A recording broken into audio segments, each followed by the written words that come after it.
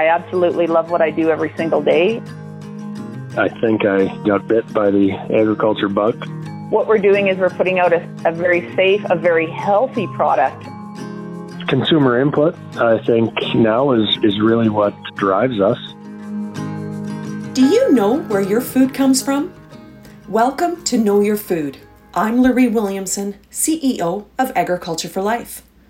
In this podcast, we go beyond the grocery store aisle to find out how your favorite foods are produced on the farm and follow it through the value chain to the moment it arrives on your plate. In this third episode, we visit with Cheryl Normando and Janet Melrose, who have just launched 2 new books called The Prairie Gardener's Go-To for Vegetables and The Prairie Gardener's Go-To for Pests and Diseases. The perfect companion for anyone who's taken up gardening or has been gardening for years. The goal of this podcast is to show that vegetable gardening in the prairies is a fun way to grow your food and connect you and your family back to the farm. In part 1 of this 2-part podcast, Cheryl and Janet spoke with Craig Lester about what inspired them to write their books, their love for helping budding gardeners, and the vast range of skills kids will learn through gardening. Welcome to the program, Janet and Cheryl. How are you doing today? Good. Doing marvelous. That's fantastic. So tell us a little bit about this book. Cheryl, you go ahead as you had the idea to start. Sure. What we've got going on here is we've got the first 2 books in the Guides for the Prairie Gardener series. So we've got the Prairie Gardener's Go-To for Vegetables, and we've got the Prairie Gardener's Go-To for Pests and Diseases. They're both available through our publisher, Touchwood Editions.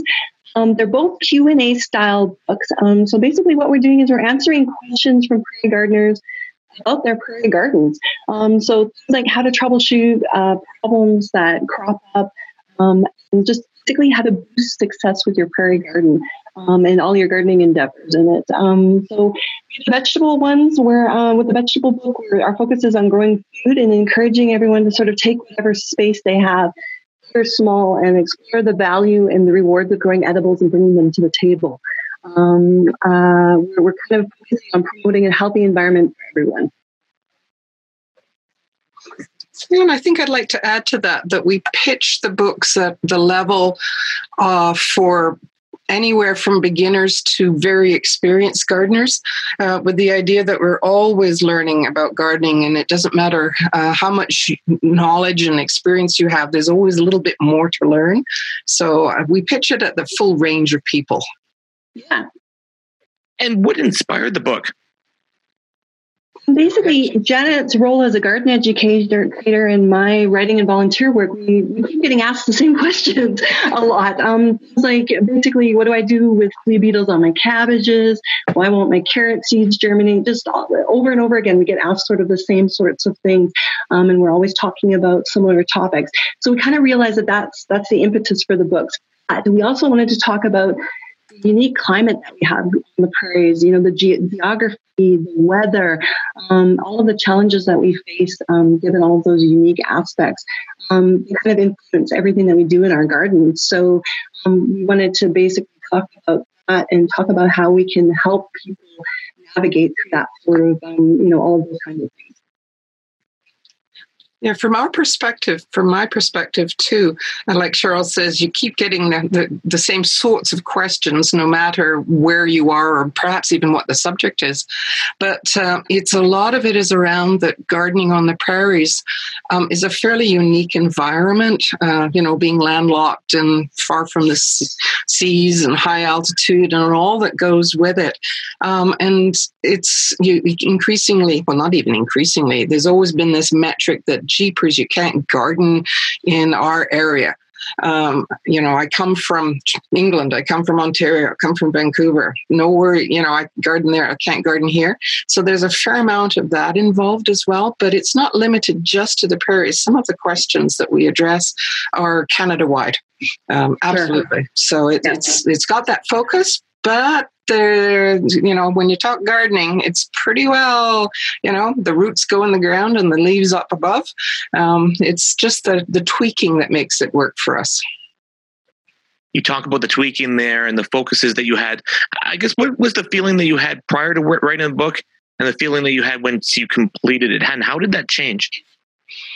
It didn't really change for me. I was kind of excited about the whole project right at the start, and I still am. So yeah, I feel that we've got a lot yet to say. We've got a lot to talk about.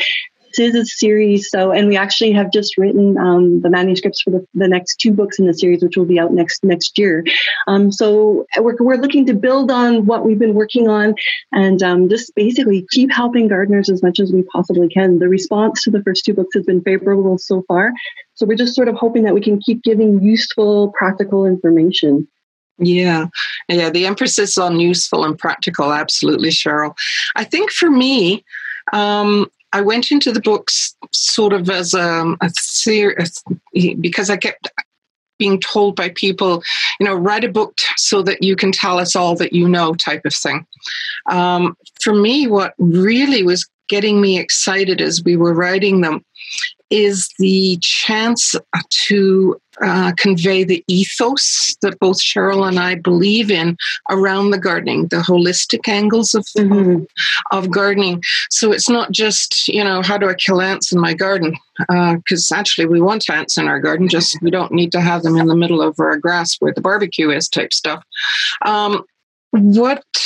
So when I'm hearing feedback from people, which I'm really thrilled to hear, is, it's like sitting down and chatting with you. The voice comes across, and even more importantly is a chance to express how we've evolved as gardeners and how we believe gardening fits into the overall metric of promoting environmental stewardship, conserving wildlife, that whole larger piece. So it's gardening is one part of that puzzle that we have as environmental stewards, along with feeding ourselves and food security and all the other issues we have. So to me, that change as we were writing, I could feel it welling up, that we were providing almost I don't know, what would you call it, Cheryl? I like. Well, I think you've said it brilliantly. It's kind of that's the whole thing, and it's a sort of a framework that we're building on. We're doing all the little pieces, but it's part of a really big picture. It's really been fascinating just to do the first, now that we've completed writing the next 2 books in the series. We've done now 4 books. It's been really interesting to see how this has evolved and how I think we're going to carry this into the future. So it does really, as Janet says, it does reflect our ethos. Definitely, that's a huge part of it. We're definitely reflecting on all of these things as we're writing. And we definitely want to talk about that and sort of encourage the whole environmental aspect and that kind of thing with all of the books. So. Well, that's fantastic. How important is it in this day and age for kids to get involved in edible gardening and understand how food is produced? I think it's huge, absolutely huge. It's valuable as a teaching tool for one. You've got a bunch of sciences involved in gardening. You've got botany, you've got chemistry, you've got biology, you've got geology, you've got a bunch of stuff in there. You've got some mathematics as well. So it's a teaching tool in that regard. But if you look at it from a broader perspective, it also gives them the knowledge that food isn't just something that you go and grab off the grocery store shelf.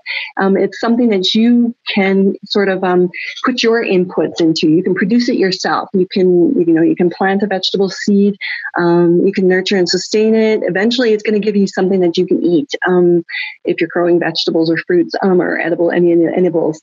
So it's kind of this whole process of getting it from seed to table and understanding all those inputs that you're putting into it, the water, the nutrients, you're looking at sunlight, you're looking at all of those kinds of things, all of the soil health, all of that. It's all very important. And that's something that, it's really great for kids to understand how that all works. It's all connected, and it's part of that bigger picture that we were talking about.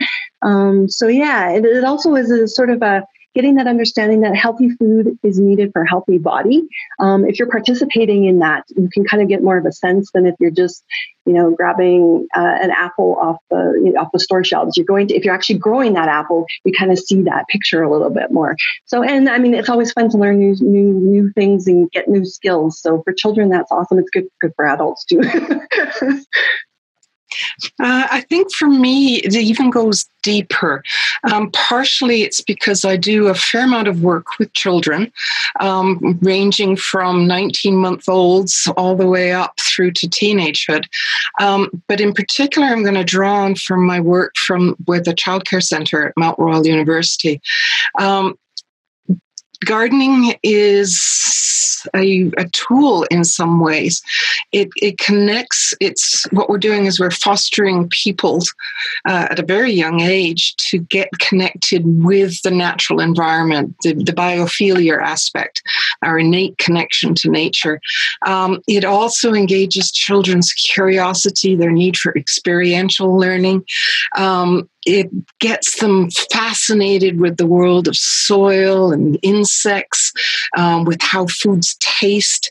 I love it when kids just pull a carrot right out of the garden bed and wipe it on their shorts and munch it without even running it under a tap to wash off that last dirt. In fact, they tell me, and I believe it, that carrots taste better with dirt on them. Kids just dive right into gardening. I do work with some kids that are inner city marginalized children, and some of them have never, ever even thought about where their food is coming from, to your point, Cheryl.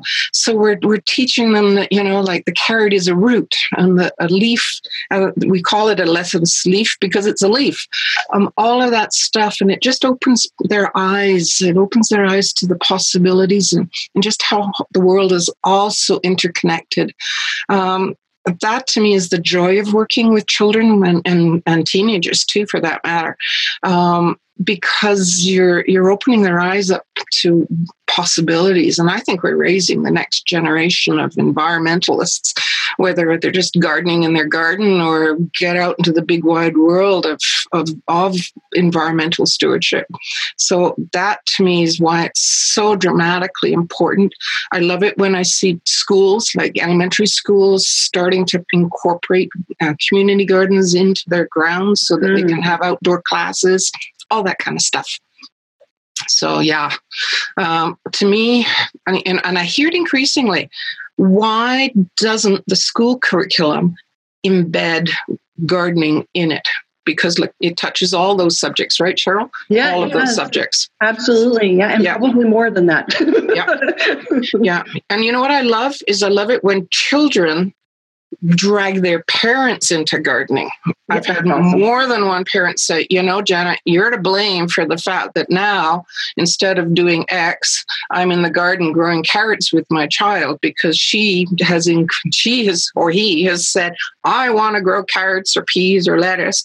And, now here I am in the garden and I've never gardened before. So we're bringing the parents as well. So I love that too. That's amazing. For our listeners who haven't started gardening and want to get started somewhere, where should they start? Okay, Cheryl, you lead off. Sure. Our books are a good place to start. It seems obvious. Actually, there's lots of garden consultants. There are gardening clubs. There's societies all across the country. We've got quite a few in the province here.